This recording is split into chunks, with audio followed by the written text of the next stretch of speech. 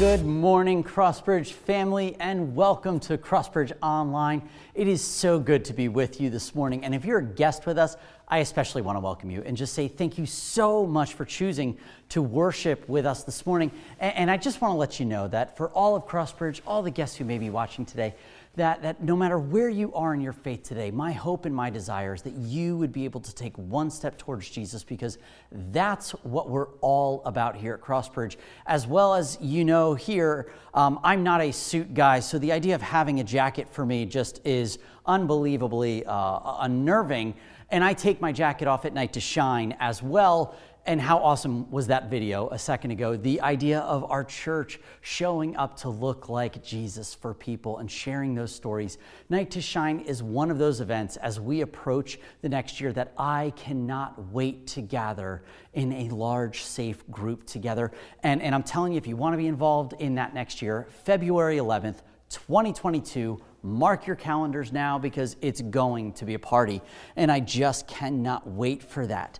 You know, today we are closing out our series. This is the fourth week of a series called The Difference a Year Can Make, where we have been looking at how much can change in a year.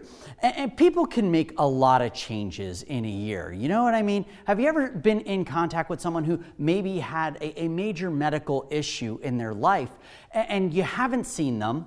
And then all of a sudden, after a year, you do see them. And instead of going out for burgers and beers, you find yourself at like Salad Works, and they're having oil and vinegar and, reprimanding you for your balsamic vinegar sugar as they've lost 30 pounds. But something major happened, and they decided to change the way that they lived life. There are those times that maybe you have friends that you've hung out with for a very long time. And then all of a sudden, you begin to not hang out with them as much anymore because they got married and don't want to hang out with you as much as they want to hang out with their partner or their best friend that they're now married to. That's a great thing, right? But it's a major change in life that has redirected how they live.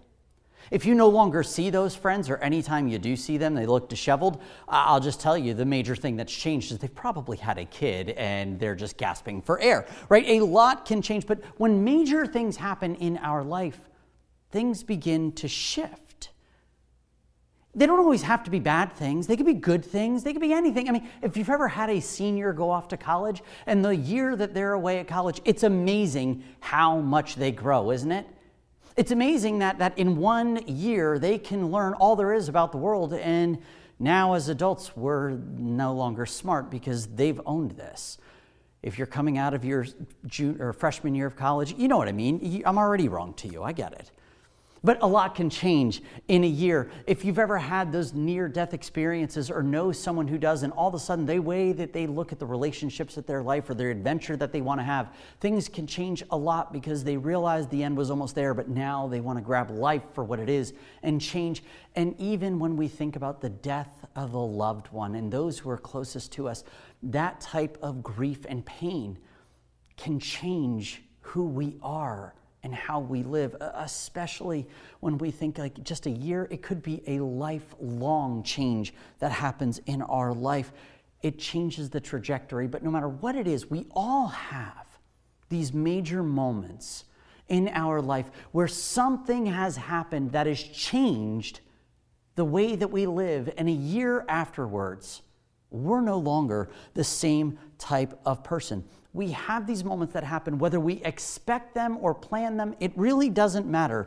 They've left us changed.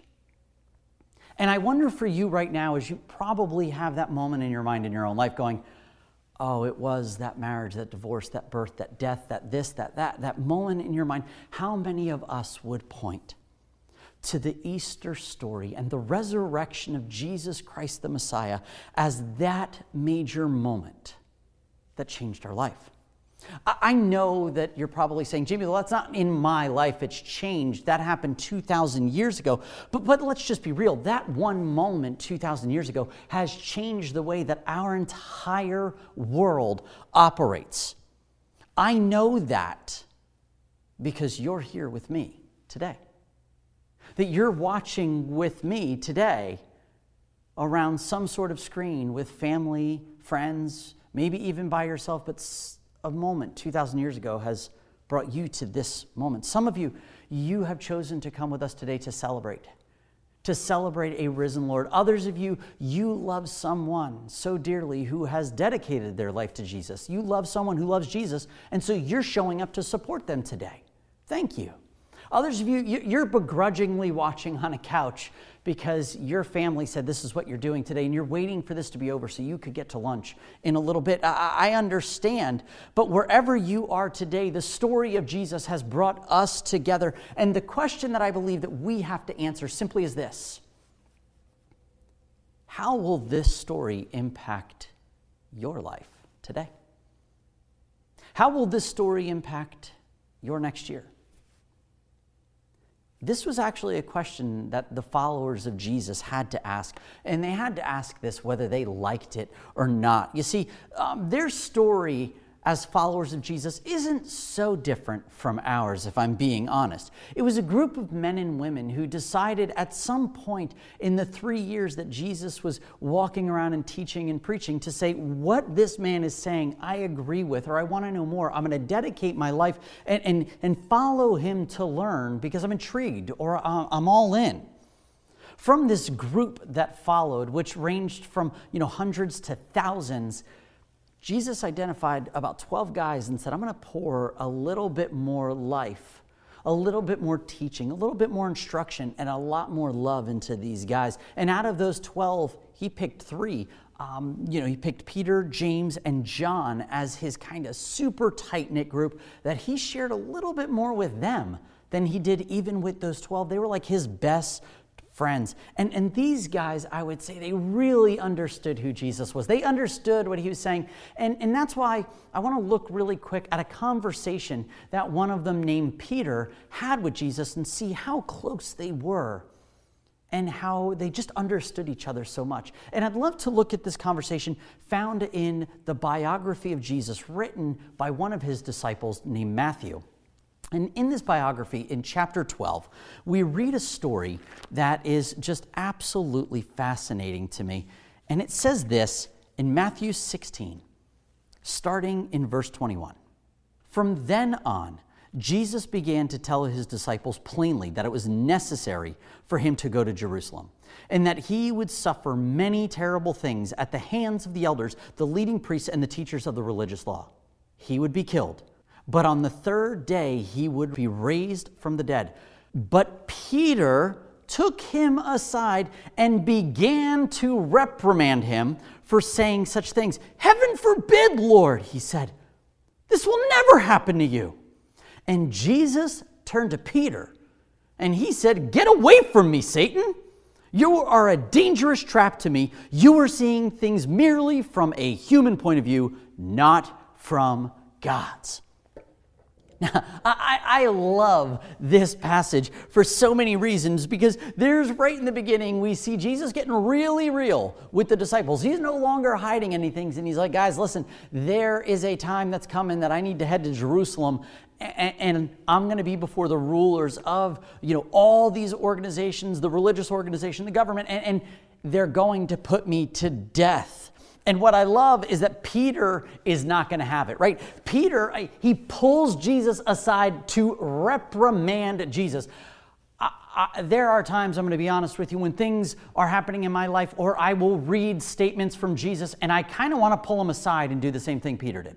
To pull him aside and say, do you really mean what you're saying here? And I think Peter got hung up on the idea that Jesus said he was going to be killed. I don't think he heard the resurrection piece. I think it ended at killed, that I will be killed. And so Peter reprimands him. Peter doesn't really trust in Jesus' plan that he has coming up. Now, I'm not sure how you would handle being called Satan by Jesus, but I'm telling you, if I were in Peter's shoes, I'm not sure that I'm going to be like, oh, sign me up for another couple of months or years. Like, put my name on that list. Like, you just called me your enemy. You just told me that I was ignorant. Jesus basically claps back at Peter. It's like, whoa, buddy, you don't understand what's going on here. And what I love about this is Peter does continue to follow Jesus. Peter does continue to say, I'm going to dedicate my life to you. And while this isn't his best day, let's admit it, it also isn't his worst day.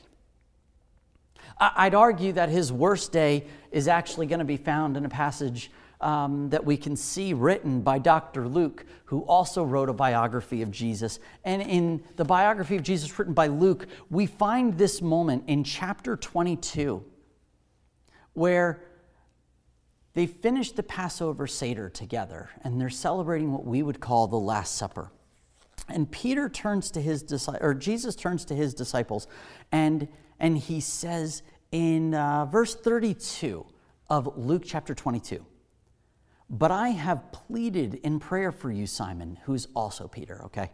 "But I have pleaded in prayer for you, Simon, that your faith should not fail. So when you have repented and turned to me again, strengthen your brothers and sisters."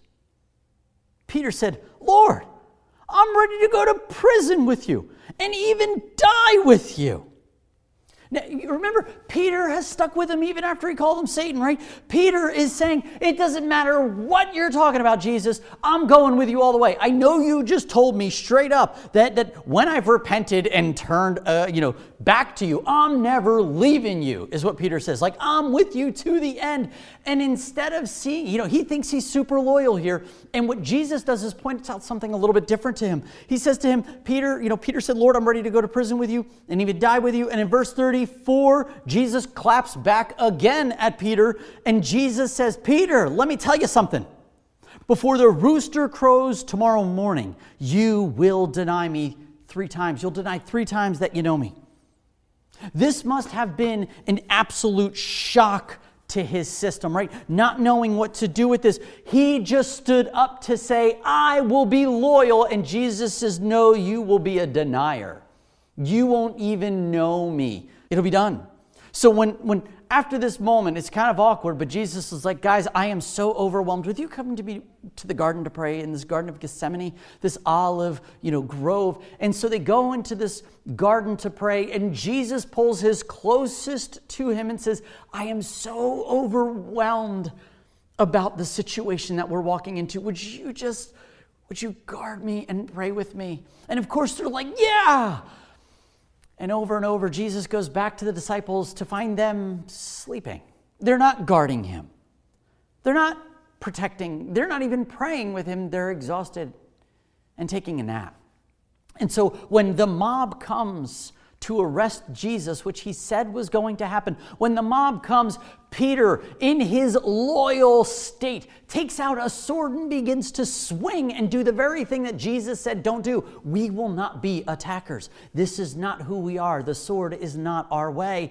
But that's what Peter does. Why? Because Peter is bold and Peter is strong, and Peter says, "I would never leave you. I'm going to death with you." And he's taking that literally. But what happens is, Jesus tells him to put the sword away. He does. Jesus is arrested. He's brought into the high priest's area of prison in the basement of his house. And Peter, following from a distance, finds himself in the courtyard of the guards. Why? Because he kind of wants to pick up on what's going on, pick up on what people are hearing. And the guards recognize him. And one says to him, I think I know you. And he says, No, you don't know me. I wasn't with that Jesus guy. No.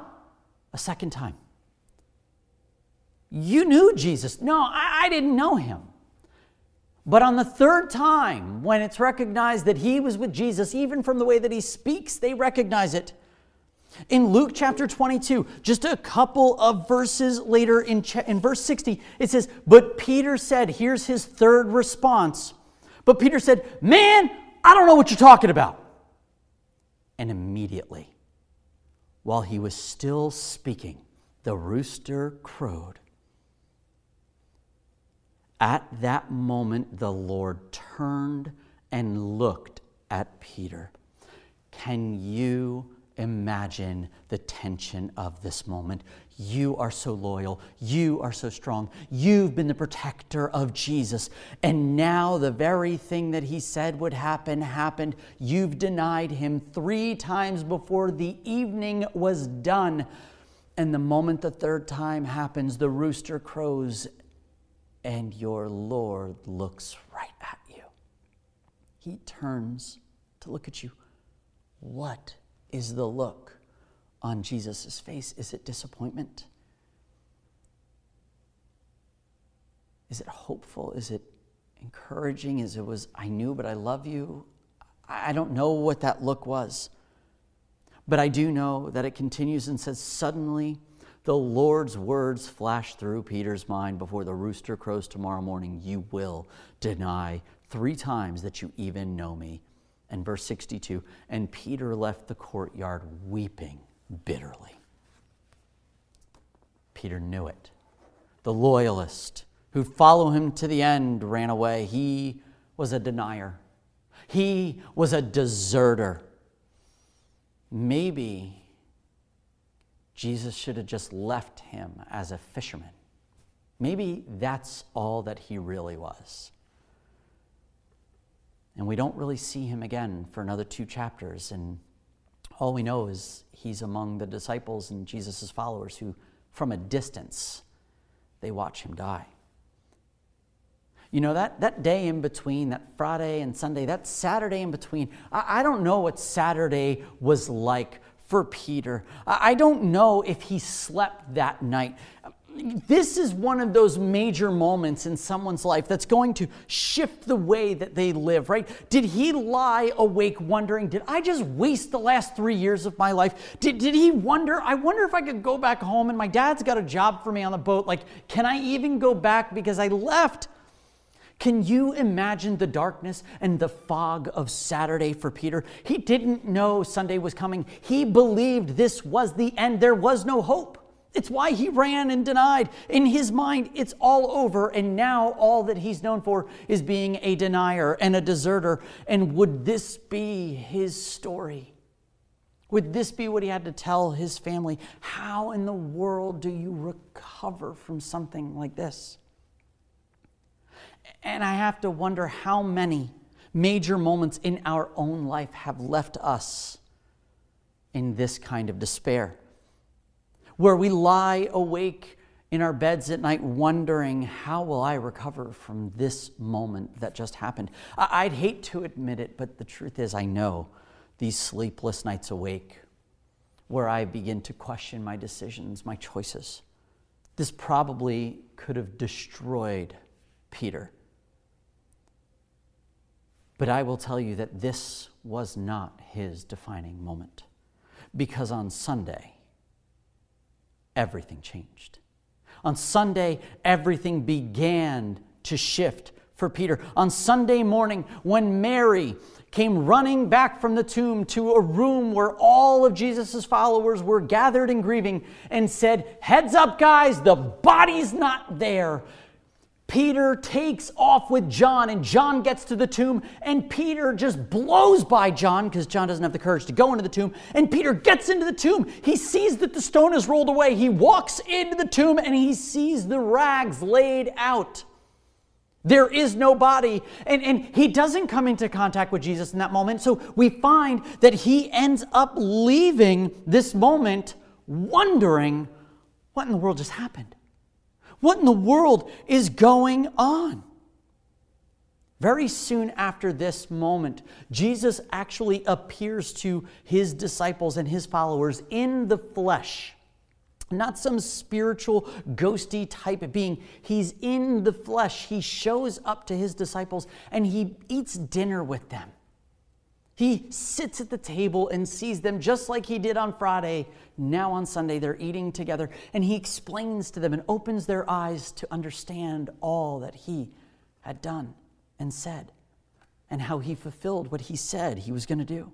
I wonder if when he told them, "I told you I would rise again on the 3rd day," if Peter went back to that Matthew 16 moment and said, "Oh my gosh, he did say that. I got stuck he was going to be killed, and I never finished the story. I never understood it for what it was, that he was serious. But now, instead of thinking just of the death, he thought and understood the resurrection." And this must have shaken him again. A major moment, right? And I'm sure you're thinking like I am, that if this were to happen to me, I'd dedicate my life to this guy at any point. If someone who said they were going to die and then raised themselves from the dead actually did that, that's someone worth putting your trust in, right?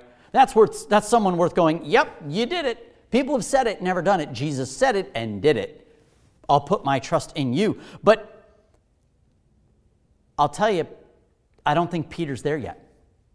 And here's why. I don't think Peter could quite get over the lies of being a denier and a deserter. That this narrative in his mind that was reinforced in such a deep and intimate moment of being stared at by your Lord after you swore how different you would be, but you realized you weren't. That you were the deserter, that you were the denier. And I think that because in John chapter 21, another biography written by one of Jesus' best friends, it's such this beautiful, intimate story of Jesus. In John chapter 21, do you know where we find Peter after this dinner? He's fishing. He's fishing. Back in his normal fishing spot on the Sea of Galilee. A major event has a way of taking control of our lives. And while the resurrection of Jesus is a major event for Peter, so was the night of his betrayal.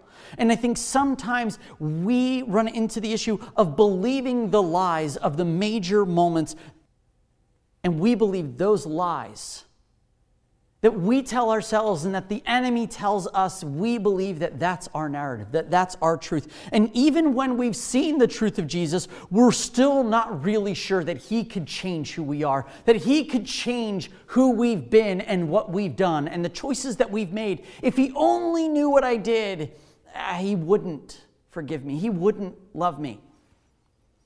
It's actually, I believe, easier for Peter to go back to fishing, even if it's not the best life for him. It's familiar and it's safer. Even if he's not the same person that he was 3 years ago when he was fishing, things are different for him now. At least maybe he could try to pretend things are normal, right? That's what he's going to go after. But it's not, is it? It's anything but normal. Except for the fact that this night while he's fishing, he spends all his time catching absolutely nothing. That's what we find him doing, catching nothing. And I imagine in John chapter 21, when he catches nothing, he's probably in that moment thinking, I got a bunch of disciples with me, these followers of Jesus. We're out fishing. I can't even do this, right? I can't even fish. I wasted these years. I don't know what to do about Jesus being alive. And how do I handle this? And believe it or not, there's a man as the dawn begins to approach who stands on the shore and calls out to the boat and says, why don't you try throwing your nets on the other side? And this is not a normal thing for people to do from the shore, to say, hey, try the other side. The reason that doesn't make sense is because it's not like fish only swim on one side of the boat. If that was the case, when you go fishing, you would only fish on one side of the boat and be laughing at the guy who's on the other side because fish only swim with, it doesn't make any sense. But what's wild is Peter has heard this phrase before. When Peter was with Jesus in a boat and he was having trouble catching fish, Jesus says to him, why don't you try casting them on the other side? And in obedience, he does and catches so many fish that the nets break. And now those very words that were spoken years ago are spoken again from a man on the shore. And I wonder in that moment if Peter again went, I know those words. And in obedience, they cast the nets. And there are so many fish in these nets. The nets don't break this time, but it's more fish than they know what to do with, like over 150 of them. And as they begin to pull it in, John, the writer of this biography, is like, I know that guy. That's Jesus. And Peter, he's right into the water swimming to Jesus. He's right into there. And now he ditches the boat. He ditches the fish. He ditches the facade of a normal life to get to Jesus. And when he gets to shore, Jesus doesn't yell at him and say, how could you go back to fishing? How could you go back to leading the normal life that you lived before? How could you do this? But instead, we find that he's got breakfast ready to say, let me feed your soul and your body because you're probably exhausted from this. And I want to have a conversation with you. And in that conversation, this intimate, beautiful moment between the two of them, Jesus asks Peter 3 times, do you love me?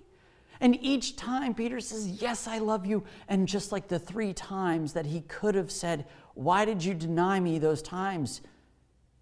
He invites him to love him those same amount of times. He invites him into this relationship to the point where at the end and the last time when he says, "Do you love me?" And Peter says, "Of course I do." He says, "Good, then feed my sheep." Basically, Peter, take care of my disciples and become a declarer. Instead of hiding and running, the time has come to speak up and to declare the story of Jesus. And a lot can change in a year.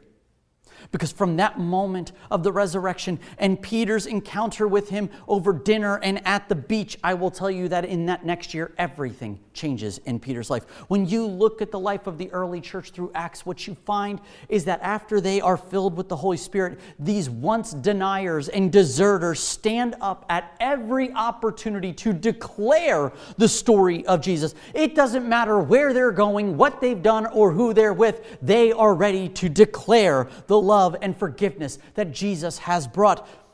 Instead of running from tension, they now find that they're in the center of it all. In Acts chapter 2, like when I said, when they're filled with the Holy Spirit, they begin to boldly declare the story of Jesus, and people start to listen. Why would anyone listen to Peter and to all these disciples? I think the reason that they would listen in is simply because they knew his story as a deserter and a denier. They knew who he was as just a regular old fisherman. And what he's doing now is so different that they would say something has changed this year. He wasn't just the fisherman who followed Jesus anymore. He was a dedicated follower of Jesus. He was telling all that he could, something that they needed to know, that they too did not have to live in the lies and the darkness of their past mistakes and their major mess-ups, but that Jesus Christ, the Son of God, who was murdered in the very city that they're in weeks prior, was killed, buried, but defeated death by rising from the dead on the third day, just like he said he was going to do. And in doing so, he brought hope to people who had none. He didn't just preach it, though. Peter actually lived this out. When he saw people who needed something, he stepped right into it, even to the point of finding someone who was a beggar, who was lame. They could not walk. And he says, "I don't have anything to give you, but in the name of Jesus, I'll give you what I have. Get up and stand up and walk." And the guy did. And because he was healed, it drew all this attention to which, what do you think Peter did? Did he run from the attention? Did he go away? No, he declared the grace, the forgiveness, and the welcoming love of God to all people who would listen. And the teachers of the law got so frustrated at him, just like they did Jesus.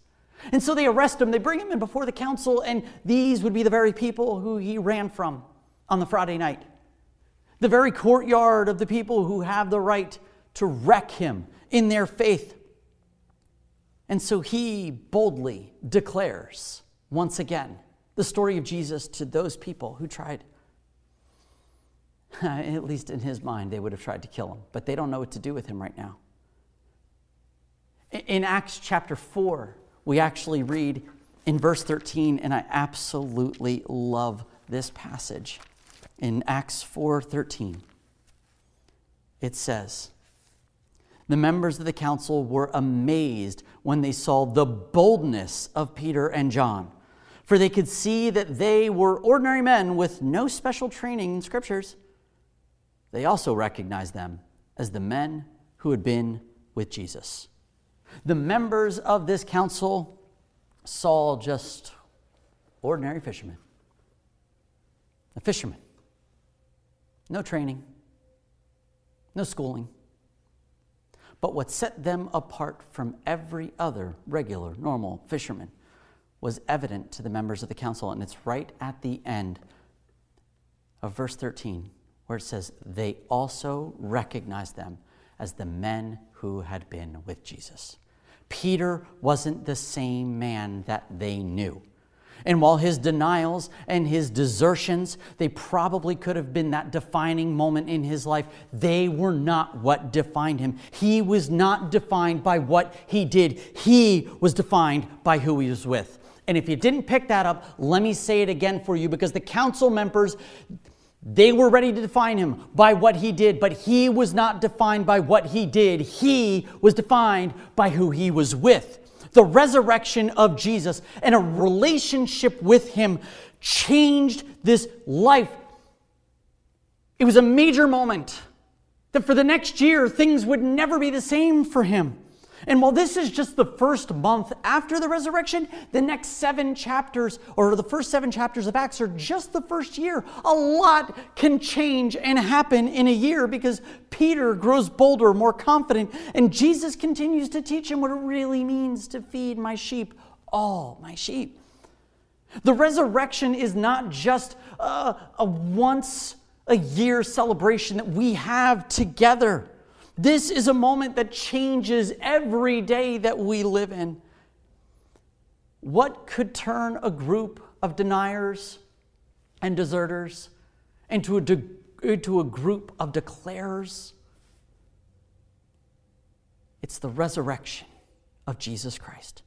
When someone tells you that they will be killed and will rise again and physically appear with you,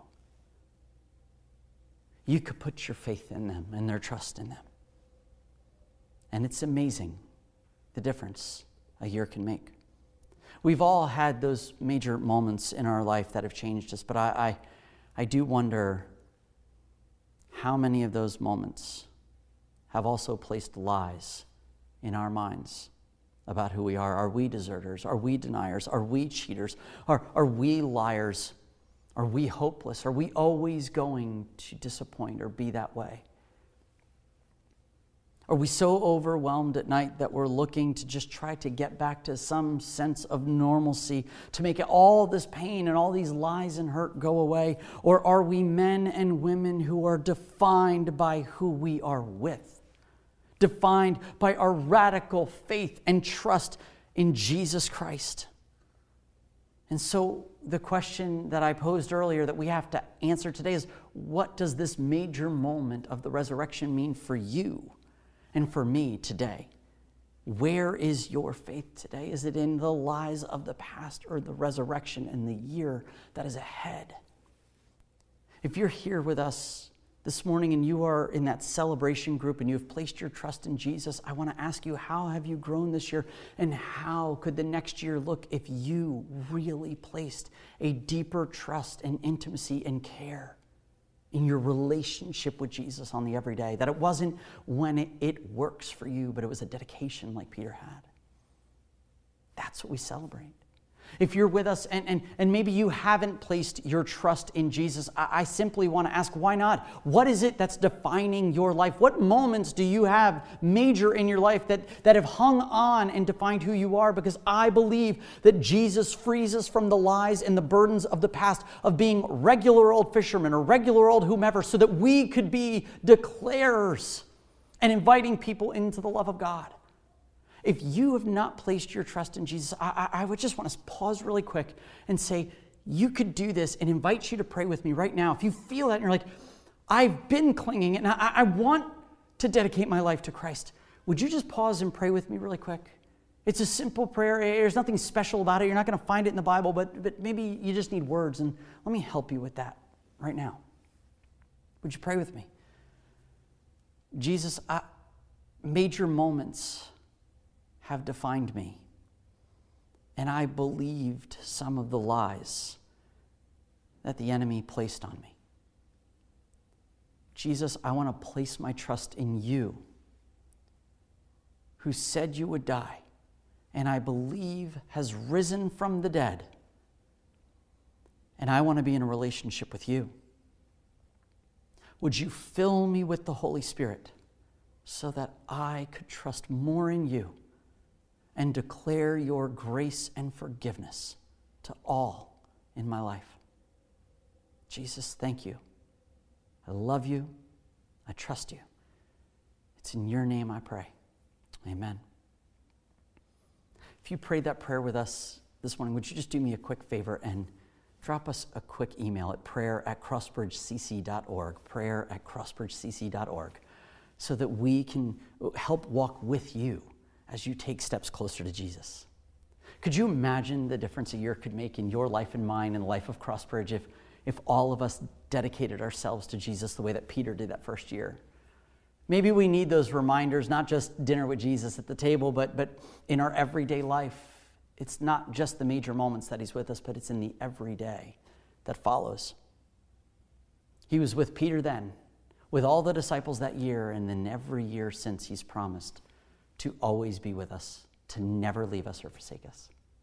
Today, we walk with Jesus, and I'm so thankful for that. We celebrate the resurrection today just as much as every other day.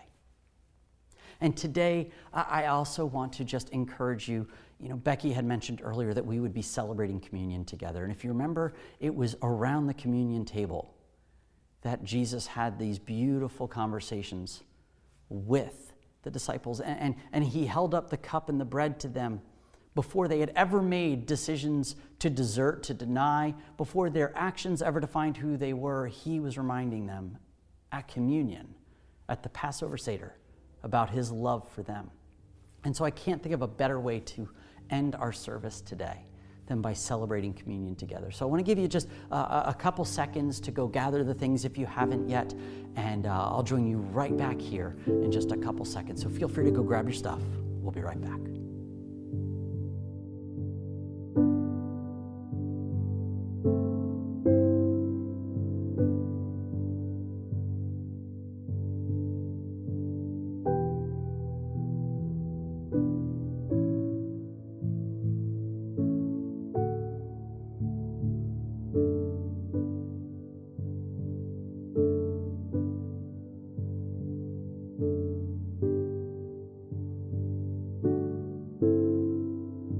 Thanks for coming back as we celebrate communion. And just before we broke, I reminded you how much I love the communion table and this idea that Jesus had spent the evening with the disciples before his death, celebrating the Passover Seder, celebrating this moment where Jewish people would remember the story of their freedom from Egypt, and had a whole meal based around God's deliverance. And yet Jesus looks at his disciples, his closest followers, before they could ever do anything to win his approval or win, his grace.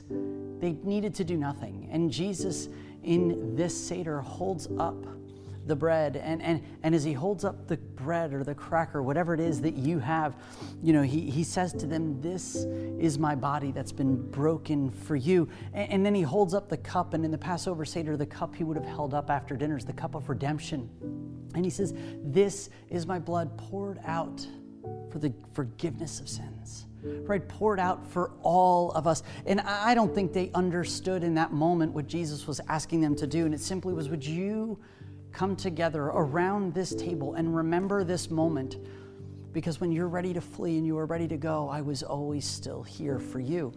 And so today we celebrate that together, that we come to a table virtually together to celebrate the death and the resurrection of Christ. So would you gather at your table together and just grab your cracker, grab your bread, whatever it is, and in doing so, would you just, if you can, take a moment to break it and listen. Listening to that crack, that idea that it was Christ's body that was broken for us, for the forgiveness of our sins, my sins and yours. And as you take the cup, would you, depending on how your family or your unit is, or if you're solo, you could feel free to dip your bread into the cup, or you could take them separately. But Crossbridge family, together today we celebrate Jesus, his death, his resurrection, and we celebrate Jesus together, and we remember him. Would you eat and would you drink with me?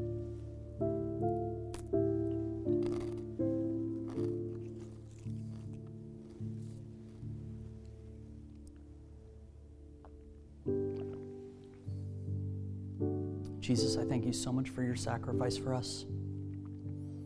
That while we were deserters and deniers, you've made us declarers, and that there is so much hope that we live in every single day because of the resurrection.